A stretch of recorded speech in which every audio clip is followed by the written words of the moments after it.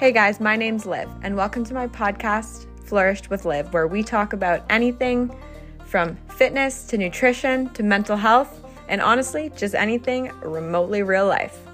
I hope you guys enjoy, and let's get into the episode. From this computer. Perfect. Okay, hey guys, and welcome back to another podcast. Today I have Lillian with me. She is a registered psychotherapist in the qualifying status. I'm super excited to get into today's podcast. I've got a lot of good questions for her that I want to talk about. We're going to talk a little bit about her background, a little bit about my background. If she has any type of questions for me too, that would be kind of fun as well, or not, it doesn't matter. And then we've got a big list of questions here from that I put up on my Instagram for you as well, Lillian. So I'm excited to tackle those with you as well. And I'll say right off the bat how me and Lillian met. We met actually at a party through mutual friends. And at the time we were talking, and I was telling her, at the time I was still doing my undergrad, and I was talking to her about possible courses I wanted to take.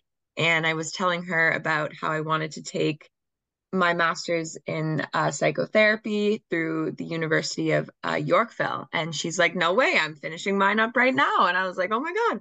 So she's all done school now. I'm still right in the middle of it, but I've always looked up to her, and she's helped me a lot actually with the beginning of the process and everything, and some APA formatting as well there in the beginning while I was getting the hang of it. Yeah, I'm super excited to dive into this podcast. So do you want to introduce yourself a little bit here, Lillian? Yes, thank you so much for having me. It's so exciting to be on here with you and chat more about therapy and about just kind of both of our processes to get here. So a bit more about me. So I am a registered psychotherapist qualifying. So basically in the first year after you're done, you are in the qualifying status before you can be fully registered. So basically just means you're under supervision. And a little bit more about me and my schooling. So I have a Bachelor of Arts in Psychology with a concentration in health and well-being, and I got that from Carleton University. And then I went on to do my master's at Yorkville University, Master's of Arts in Counseling Psychology. And I just finished up this past December, which was awesome. Just a bit of a disclaimer before I guess we get into anything more is that anything that I share today should not be taken as professional advice. It's more educational and fun and stuff like that. You should always seek professional help for your individual needs. I just want to put that out there because it's really important to know that I can't really give any assessment on anything with the questions just based on a single question because I don't know anything about the people that are asking it. Yeah, Just absolutely. No, that's great. And I was going to say, hopefully we can convince everyone to go to therapy as well, so they can come yeah, and they can help it. for sure. Perfect. Okay. Well, I will say, I'm pretty open.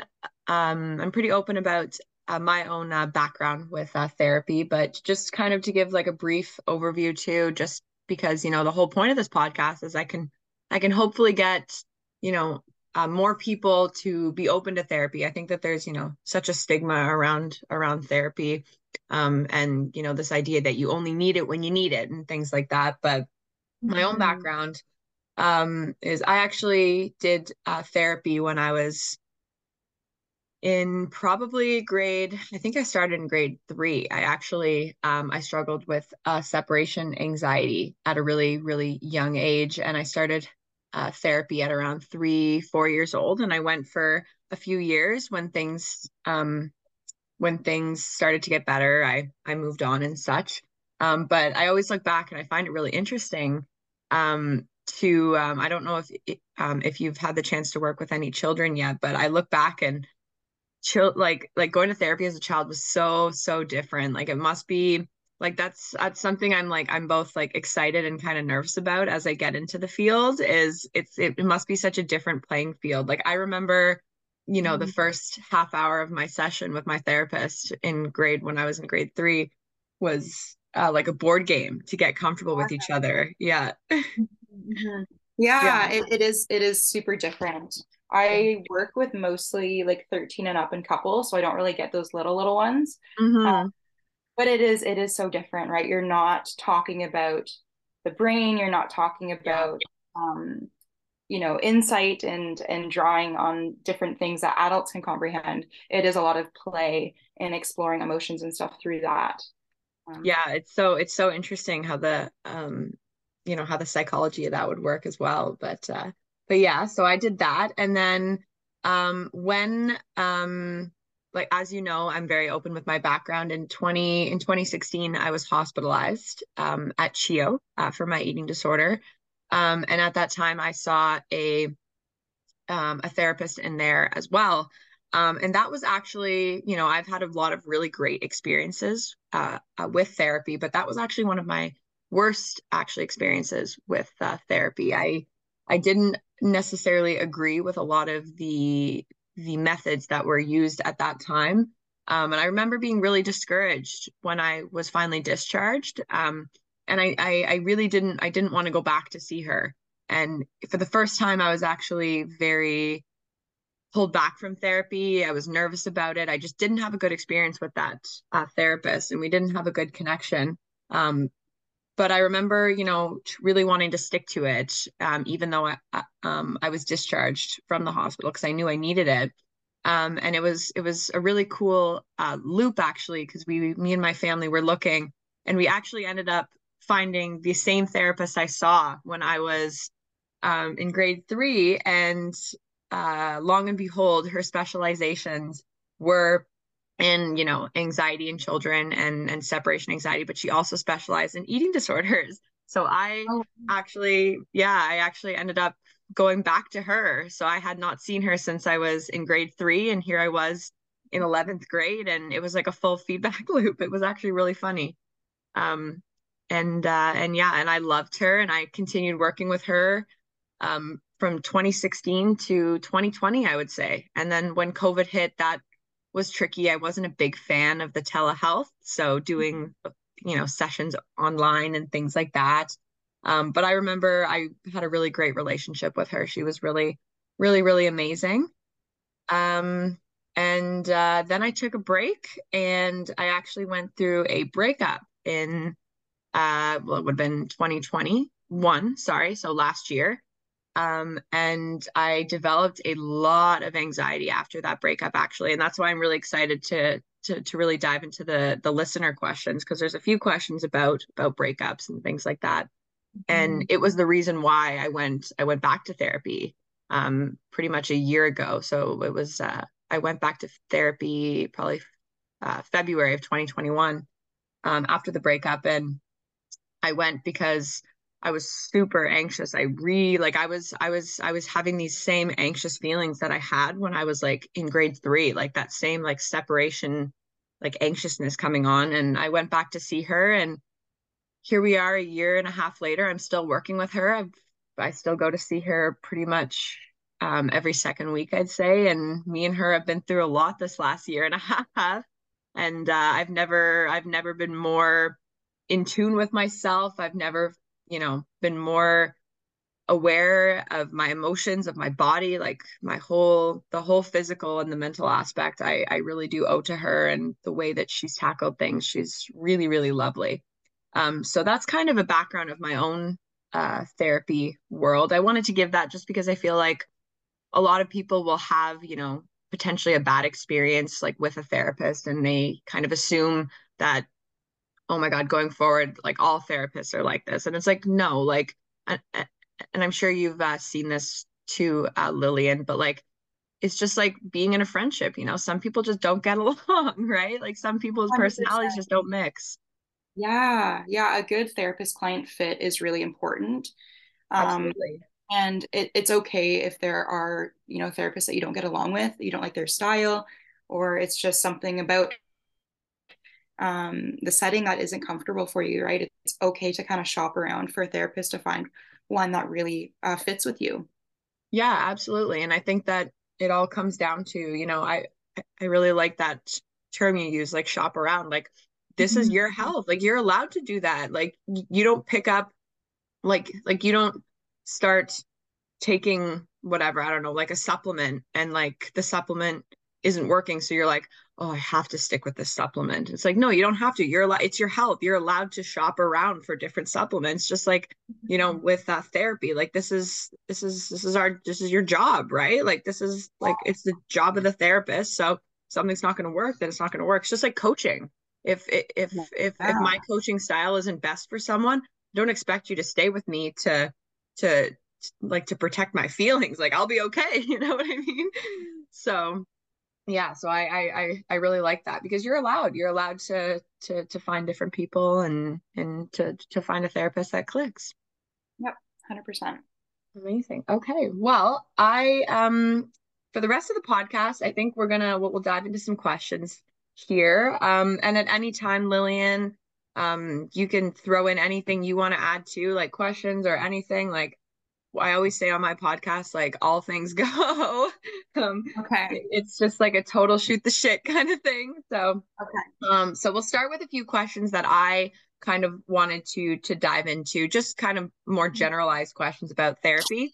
And then we'll dive into a few of these listener questions as well, if that's okay with you. Sure. Amazing. Okay, so the first thing I really wanted to talk about with therapy is I would love to talk about the stigma on it and your perspective of the stigma. And I know we kind of touched on it a little bit, but I'd love to dive into that with you. Yeah, a lot of people, especially historically, like therapy was thought as something for those who have a diagnosed mental disorder. So, and those who didn't, they kind of felt like, okay, well, is it worth it? Like, should I be doing this? Am I struggling as bad? Um, and so it developed this really big stigma that like you need to really be struggling in order to seek therapy, or there's something wrong with you if you're seeking therapy. And that makes a lot of people really scared to go. Also, the idea of going and talking to someone that you don't know and being vulnerable and telling them all these things that you have kind of kept away. There's this idea that you're going to be really uncomfortable the entire time, forced to do things you don't want to do and talk about things you're not ready to talk about. And again, it scares a lot of people from actually getting into therapy. I read some statistics, and interestingly enough, in 2020, almost 1 in 5 Canadians aged 12 and up reported needing help with their mental health. And when you take it to the age bracket of 18 to 34-year-olds, it dropped down to 1 in 4. So we can see here that a lot of people need help with their mental health, and there's nothing that says that just because they may not have a diagnosed mental disorder that they shouldn't seek it.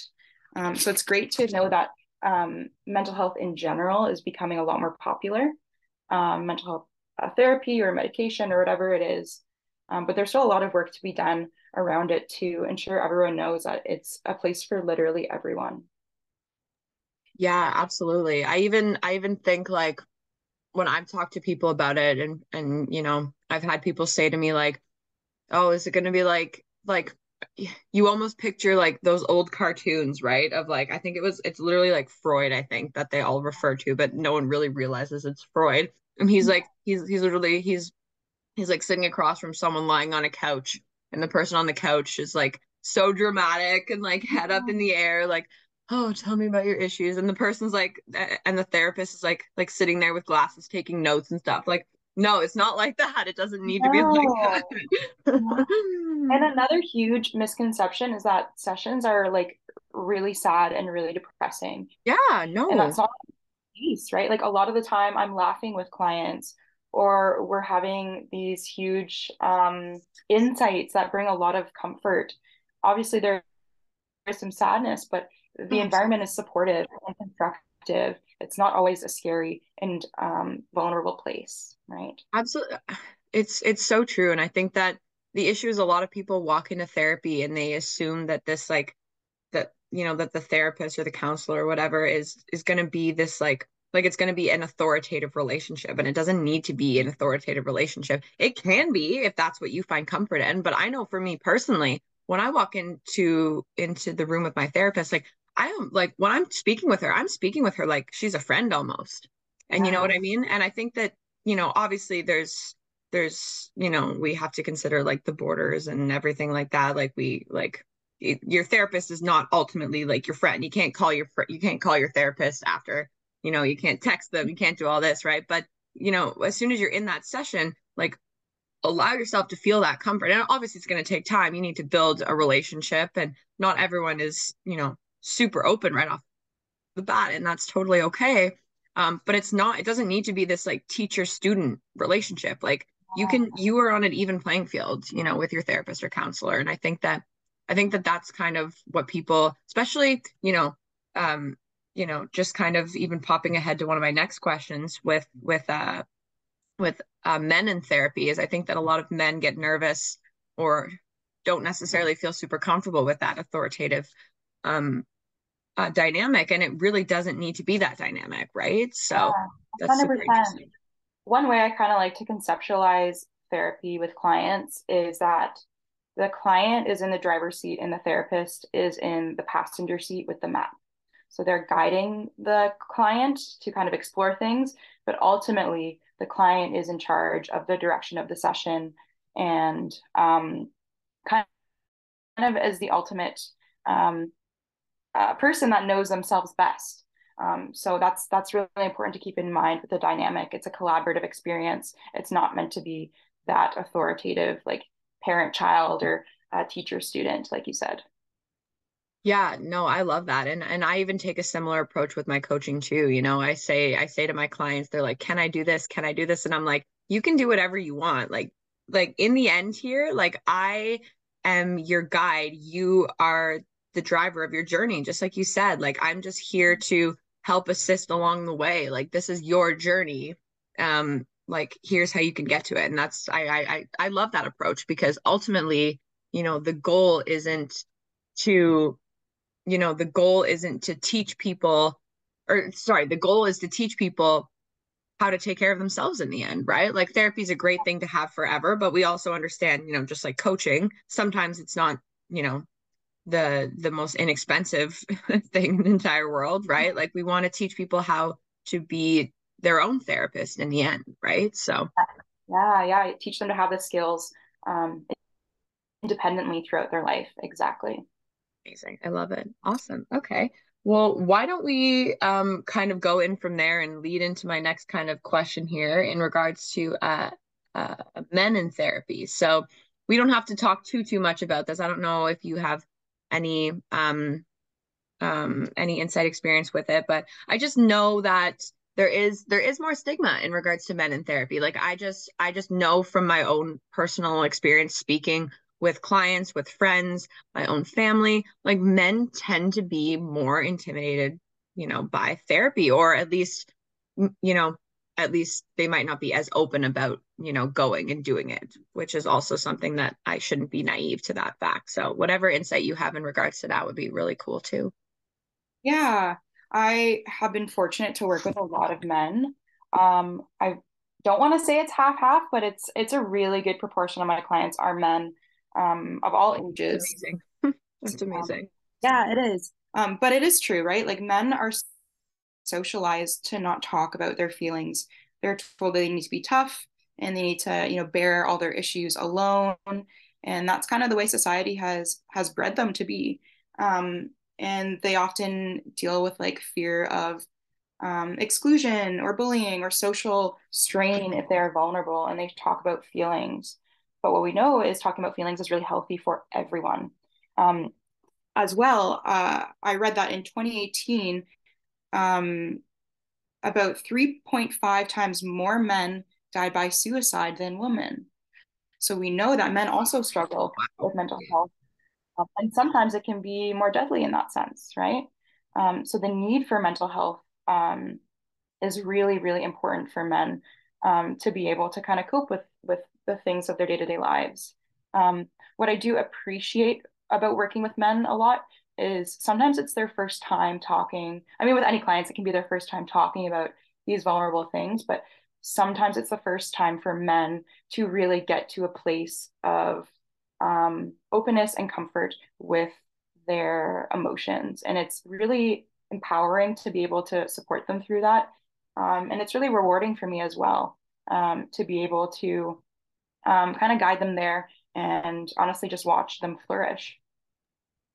That's so beautiful. I love that. I think, as I start to get more and more into my schooling and everything, I'm more and more interested. And I would love to, I feel like there should be a specialization in working with men sometimes, because I feel like it would just, there is a lot of different, you probably use, some different strategies. And just like you mentioned, you have to be open to the idea that, this could be, some of the first times these men are opening up in this way, right? Uh, and I find like that's one of the things I'm most excited about is I love that you said it's so rewarding to watch, because it's so true. It's probably such a beautiful thing to watch and to see. I know I did an assignment for one of my courses this year, where we had to make a list of a lot of resources here in Ottawa, at least. And there's actually one clinic, and I'll put it in the notes below for all my guys who are looking. But there's a practice here in Ottawa called Men in Healing. I don't know if you've heard of it, but it's downtown, but it's a specific practice just for it's just for men, basically. And they have a whole philosophy behind it, and I think that it's a really cool program, and I've done some research into it too, so it's interesting. Yeah, that's a great resource to have. Yeah. Okay, another little, just a quick snippet question. This is probably a big hot topic, and you probably get this a lot too. But the price of therapy. So personally, and I know like I'm biased, in my head I don't mind paying what I pay for my therapist, because I see the work that I'm putting in for school, and how, like people don't realize too before they pay, yes, it's very expensive, but we have to keep in mind the other person on the other side too, right? Like it's a lot for your counselor. Your counselor is tired by the end of the night too, right? Like it's a very like emotionally and like physically demanding job. So that's why I don't mind paying what I pay. But I know a lot of people are very turned off by the price, and I don't know, whatever kind of insight you have there would be interesting too, Lillian. Yeah. The tricky thing with price is that it's not always what it seems. So, for example, I work at two clinics in Ottawa, and the price that clients pay is not what I am paid, because the clinic has to make money too. So I get a proportion of that. And also, in addition, we don't see 40 clients a week. Like that would be way too much. So Mm-hmm. it's not like we're getting that 40 hours like per client, if that makes sense, that 40-hour work week. Absolutely. Uh, Absolutely. so what's pretty average is like 15 to 20 or maybe 25. And then 25 would be a lot. So if you kind of think of it like that, they're not making that full amount. And in addition, they're not making those 40 hours, quote unquote. So it's a lot less than it may, Absolutely. not a lot less, but it's less than it may seem. Yeah. Um, and there's also a lot of variability within the prices. So there are free places to get therapy in Ontario. I believe they've been rolling out a free mental health program of sorts. I don't know if it's available yet or not, but there's also public service centers, like different centers within Ottawa, for example, that do provide discounted or free therapy. Also, a good option if you're looking for cheaper therapy is going with a student who's doing their practicum. And I know some people are hesitant with that, and that's okay. But I had great success as a student. I see a lot of my clients that I started as a student now that have kind of enjoyed the younger perspective on things, and sometimes just Absolutely. connecting with someone who's younger. Yeah, so That's really students interesting. I can like are that. yeah. And then licensed, it can range a big range, honestly, because a lot of people get to choose their own rate. But if you are looking for more budget-friendly options, and there are some available, it does take a little bit of digging. Yeah, absolutely. No, I think that's really interesting. I think that, you know, a lot of people just, assume straight up too that it's going to be super expensive and that, you know, you can't do something like that or you can't afford it. But I think at the same time, you know, again, it's in perspective. And I really like that perspective you gave, this whole idea that, it's hard. They don't necessarily work that much. And yeah, no, that's super interesting. Thank you so much, Lillian. Great. Okay. Another question I'd love to dive into before we start is overall, who can benefit from therapy, Lillian? Literally everyone, right? I know Yeah. you're laughing because you know it too. Yeah. Yeah. It's when you're in therapy and you are trying to work through literally anything, you can get that support there, right? It can be for general stress.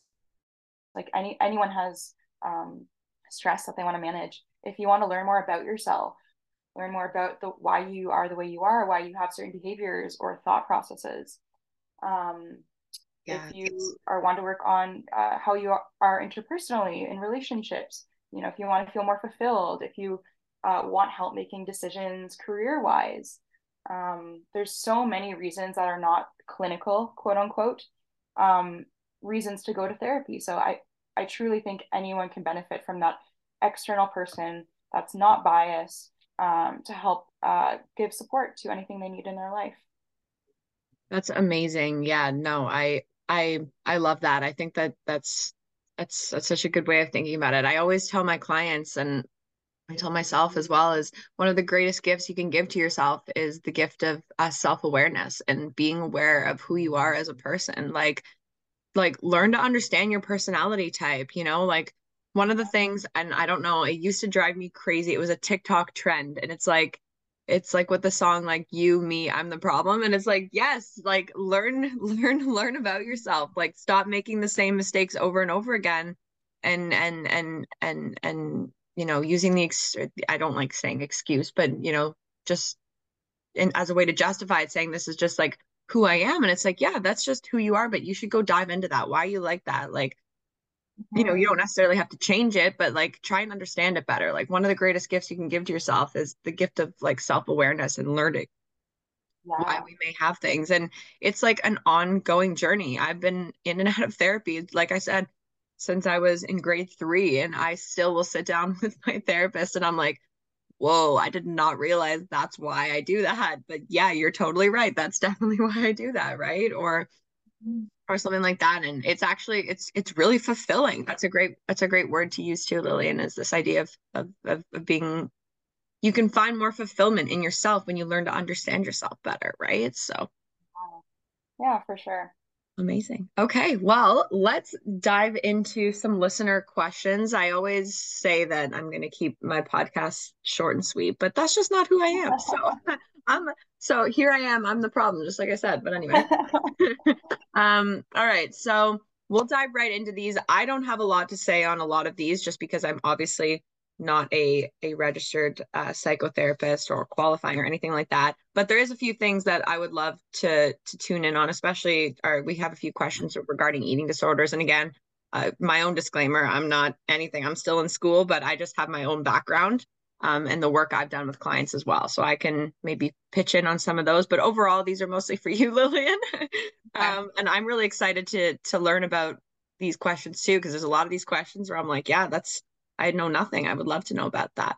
All Yeah, right, hopefully. so yeah, so one of the first questions we got is working through narcissistic parents. So anything you have to add with that? That's one of our questions we got today.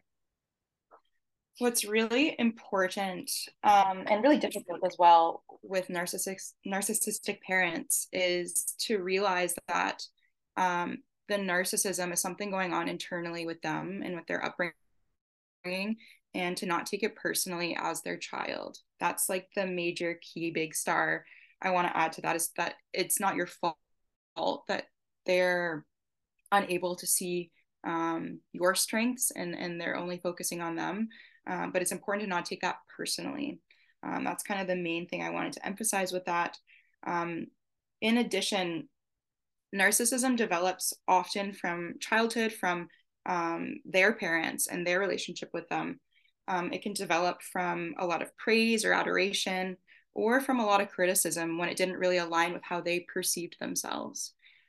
So what happens when there's a lot of praise or adoration, it turns into, or it can turn into something called grandiose narcissism. And then when there's a lot of criticism, it can turn into something called vulnerable narcissism. So that is a more protective mechanism to protect kind of the ego there. But these are kind of underlying things that are going on that are usually developed over a long period of time. So not taking it personally is the first thing I want to mention about that. Another thing is creating healthy personal boundaries around contact and engagement with these people, because often they're not going to respect the boundaries you try to set. They're not going to think they're valid, or they're going to think they're harsh, or they're going to think they're just unwarranted. So being able to, choose your own boundaries and choose your own contact and engagement with them is important. And this is really difficult to do. We know boundaries as a whole, I could talk forever about them, is so difficult. And another thing is, seeking therapy, which is going to be a common theme, obviously, here, but seeking therapy to kind of rework how you feel in that attachment relationship. So basically, there's something called a corrective relational experience that can happen in therapy, where the therapist can kind of rework how you feel in relationships by providing kind of a safe space and a safe rapport. And when you struggle with narcissistic parents, it may be hard to feel secure and safe with them. So a therapist can kind of be a supplementary route to heal that wound a little bit. I hope that makes sense. Yeah, that's amazing. That's really, really interesting. Thank you so much, Lillian. That's great. So the next question is in regarding eating disorders. So specifically binging, how to help coaches be a resource for clients experiencing this. So where to tell them to go. So I imagine this was one of my online fitness coach fellow keep here, and yeah, whatever you have to say would be awesome here. So in general, it's really useful to just do like a basic Google search, eating disorder therapist, and then your city, and usually something will pop up, or there'll be some sort of resource for your specific city. Another good resource is Psychology Today, which is a website to search up therapists, and you can often search up, I believe you can search up specific types of things to be treated. And that kind of has a registry of registered therapists that you can kind of look through, see their profile, see their contact information, location, and stuff like that. Just a general idea to kind of add to binging for coaches is that it can be triggered, and often is triggered, by stress. So having your clients maybe monitor their stress so they can have more awareness around the physiological and psychological causes and signs that binging may occur. So that just might be something to kind of explore with them, in addition to helping them seek help. Yeah, absolutely. And I will say with my own experience with with binge eating, and my experience with working with clients who have struggled with binge eating, is it's so true. It's usually a result of something external, right? And even sometimes sorry, it can be a result of, like also restricted eating as well. And that's why it's so important to, to have your client, be as open as possible with you, first of all, and handle all externals of their life, but also all outside ways as well. So thank you so much, Lillian. Another question here. So how to overcome loss of trust in your significant other when you still want to be with them? Oh, this one hits the heartstrings. This is such a pretty, it's a weird way to say it, pretty question, but I feel like so many people struggle with this. So I'm really excited to have your thoughts here. This is definitely something I've worked through with my therapist as well. So I'm curious. Yeah, loss of trust is so difficult because we want to feel safe and connected and secure with our partner. And when there's some sort of break of that trust, it's really hard to kind of go back. And we also sometimes doubt if we can trust ourselves, because if we thought we could trust ourselves and then we were shown that maybe our intuition was wrong, then there becomes a whole cycle of, can I trust them? Can I trust myself? And it's really complex. It's really dominant in my way of doing therapy, and something I always tell people and clients is to explore your attachment styles, especially with your partner. So understand how each of you tend to act in stressful situations, how you reacted with conflict, and work towards a secure attachment. What's also important is for the person who's struggling with trust to be able to openly share when they're struggling, and to be able to share this without their partner becoming defensive, and just having that kind of open line of contact of your internal worlds. What's also important, like I kind of mentioned before, is creating a secure bond. So when there has been a rupture, it's important to take extra care to rebuild that rupture. So what's really important is to be reliable and to be consistent. So with that, I mean, saying what you are going to do or saying what you mean and actually following through and proving that consistency, proving that reliability with your words, so the trust can rebuild. Okay. As well, what's really important for those that are struggling internally with the trust issues is being able to seek that reassurance from your partner. Reassurance is really healthy. It's okay to need reassurance, and also self-soothing. So kind of both of those you can think of. So seeking the reassurance sometimes, but also soothing those internal stressors and internal anxieties on your own, and calming your own stress response down a little bit in those moments. I love that answer. I think that's great. I think that there's literally so much room for, you know, like truly understanding each other. And I think that even you could even argue, like, to this day, people have been married for 30, 40, 50 years, still learning things about their partners. And I think that that's something that, therapy is so good for. And you probably see that in therapy as well, right? With your when you're counseling your couples and things like that, there's probably so many beautiful realizations and things like that. So Yeah. Yeah, couples therapy is a whole other beast, but it's super interesting. And I honestly enjoy working with couples a lot. It's a very different dynamic. that's awesome. Yeah, no, that's super fun. Okay, I am cheap and have this free version of Zoom. So we're just going to pause the episode here quick, and then we're gonna re-log in. So I'm just gonna All right, we're back after a short intermission slash pee break. All right, so getting into our next question here. I would love, this is a really interesting question actually from someone. So someone asks if you knew about the Mandela effect. And I'm super interested in this question as well. So let's dive into that one if you're ready. Yeah. So the Mandela effect, I'm gonna pull something up so I can actually read the true definition of what it is before I kind of get into my understanding.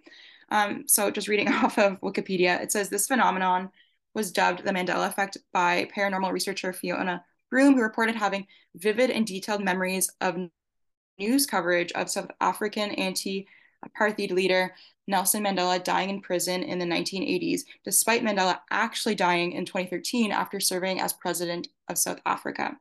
So the idea is basically a cognitive bias where we recall false memories. And often it happens in groups of people. So the idea behind this basically is that our brains are really suggestible, and it tries to fill in gaps where is needed and where it makes sense to us. So something that kind of relates to this is something called the availability heuristic. And it's basically a mental shortcut we do that helps make sense of situations. So with the availability heuristic, it basically involves making decisions based on information that is already available in our mind. So for example, with the Mandela effect, people probably remember him as the being in prison for a long time, and not maybe as being president. So that may be where the availability heuristic comes in, where our brain is kind of drawn and makes sense of situations based on the information that is most readily available in our brain. hopefully that makes sense. Yeah, no, that's really, really interesting. That's a really cool concept, actually. I think that there's a lot of ways we could kind of throw that in. Have you ever seen that in therapy? Have you dove into that much? Something I'm really not Oh, familiar with. I mean, cognitive biases are super common.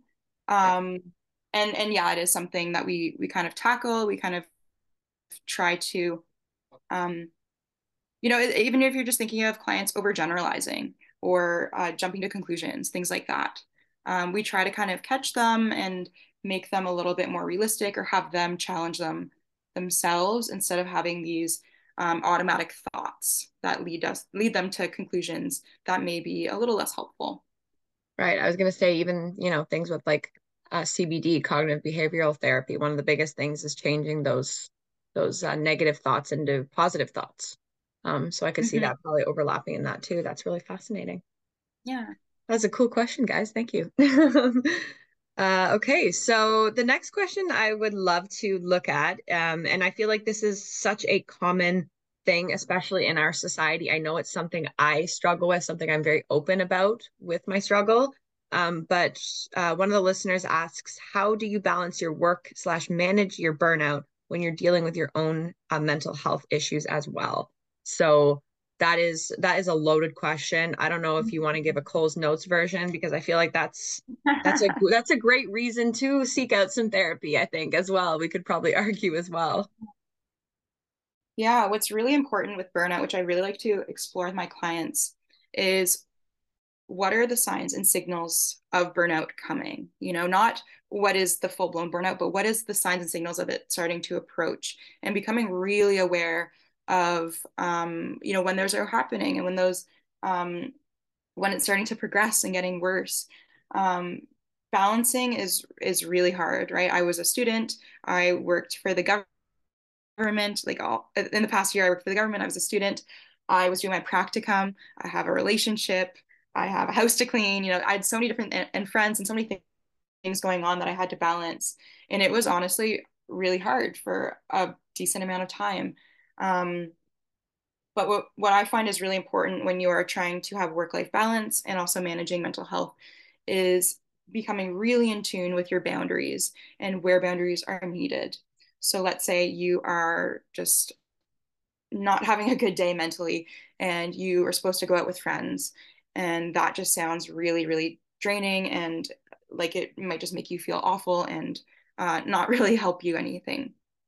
Being able to set boundaries and kindly decline the plans with your friends or cancel or reschedule in order to preserve your mental health is sometimes really beneficial. And it's kind of difficult in the short term, but long term boundaries are really, really helpful to maintaining good mental health and good work life balance. I think that's such an amazing insight because I think that, even as friends, sometimes we can, get disappointed if one of our friends cancels or, chooses to hang out alone or do something different or say they don't want to go out to the bars that night or something like that. And our first reaction is being like, oh, you don't want to see me. You don't. And it's like, no, it's not that your friend doesn't want to see you. It's your friend just needs a night to themselves, right? They need to be able to manage things. And sometimes going out and doing things isn't it's not everyone's way of relaxing. I know for me personally, like going out to the bars and, doing things like that, or even just leaving the house sometimes is really mentally taxing for me. And I've come to realize that, like, you have every right to say no. You don't have to do something, you don't have to have this fear of missing out either. Like, you need to take care of you. So I think that that's a really good question.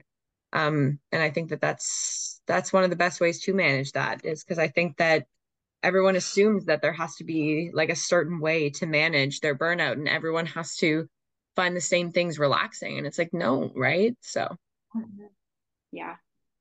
absolutely.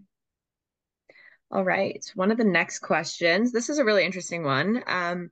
Do you think that medication is the way to go, or is there an alternative method for mental health issues? They used an example like exercise. And I will say off the bat, one thing that I tell my clients at least as an online coach, is exercise, coaching, nutrition. That is not that is not therapy, you know. Everyone jokes online like, "Oh, the gym is my therapy." Like, no, the gym is not therapy. The gym can be a form of, you know, making yourself feel better and, you know, all that kind of stuff, but it is not supplementary to therapy. And I'm curious to know your opinions on, you know, like medication or things like that. It sounds like this question is saying like medication or exercise, but I think, you know, we can probably both agree that, you know, therapy and added on things are the best way. But I'm curious to know your thoughts. Yeah. Yeah, that's a tricky one. And just a reminder, I'm not a psychiatrist, so I don't have any medical background. I'm just a therapist. So, in terms of research, research suggests that therapy combined with medication has the best results for a lot of people. So that can be, you know, them together can be very supportive, um, but also individually they have their merits. But also to keep in mind, medication is not a one size fits all. So it can take time to find medication that works for you, and it can take time for it to work as well. So it's kind of a tricky topic, and not everyone benefits from medication as well. A lot of people can work through whatever it is just through therapy without medication being needed. So again, consult your practitioner and consult your psychiatrist or family doctor if you're interested in medication. There is a lot of research that suggests it can be helpful. In terms of exercise, exercise is a tricky one because there's some people that use exercise as a distraction rather than a release.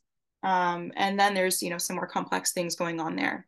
But exercise is also found to be very good for mental health.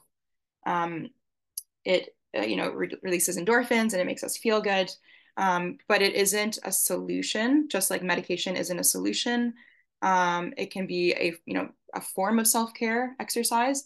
But ultimately you want to be doing the psychological work that will be enhanced by the medication or by the exercise. It's not really a fix in itself. I love that. Yeah. No, I could not agree more. It's all about the mind, the full mind body connection. Mm-hmm. Okay, so just to kind of finish up here, I think we have some soon to be students or, you know, possibly interested students in psychotherapy and taking similar courses to us. So I think we had a few questions in regards to that. Someone's asking about the what was the most challenging part for the both of us when starting out in the career field, as well as a background in schooling, getting into grad school, tips and advice. Again, I will say off the bat, I'm right smack dab in the middle of my schooling. And I would say just so far, the most challenging part is just like we talked about before, you know, trying to manage the work-life balance and everything. It's definitely a taxing program. And it's not a program, you know, if there's one thing I've learned so far, it's not a program where it's like, yeah, just, you know, just get it done. Just do whatever you can do to get it done. Like, no, like you're going to be having people's health and worlds in your hands one day. You want to make sure that you're in the perfect head frame to be taking this schooling so you can learn as much as you can. This is a practical course, like there, or this is a practical like degree, a practical master's degree. Like you are going to be using everything you learn. So you need to make sure you're in a good headspace to learn that, at least for me. Other than that, I'm still halfway in the middle. So any insight you have, I think that to finish off this podcast, that would be a good way to finish it. Yeah. So I talked about my background in schooling earlier, but getting into grad school, so that was an interesting experience. So it's different depending on the program you're applying to. So I went to Yorkville, which is based out of New Brunswick, but it's an online program.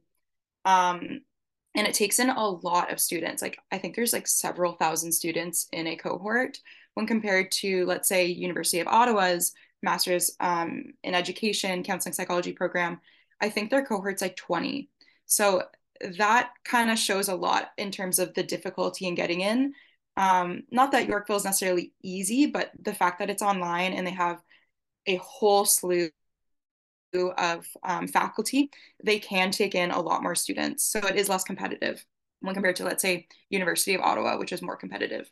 Um, what's really important is definitely trying to get, some sort of experience in the field just to make sure that it's a good fit for you. And it's hard to know, obviously, without doing the actual job, but volunteering, getting involved in your undergrad in things in psychology, let's say, um, can really be beneficial to kind of get more exposure.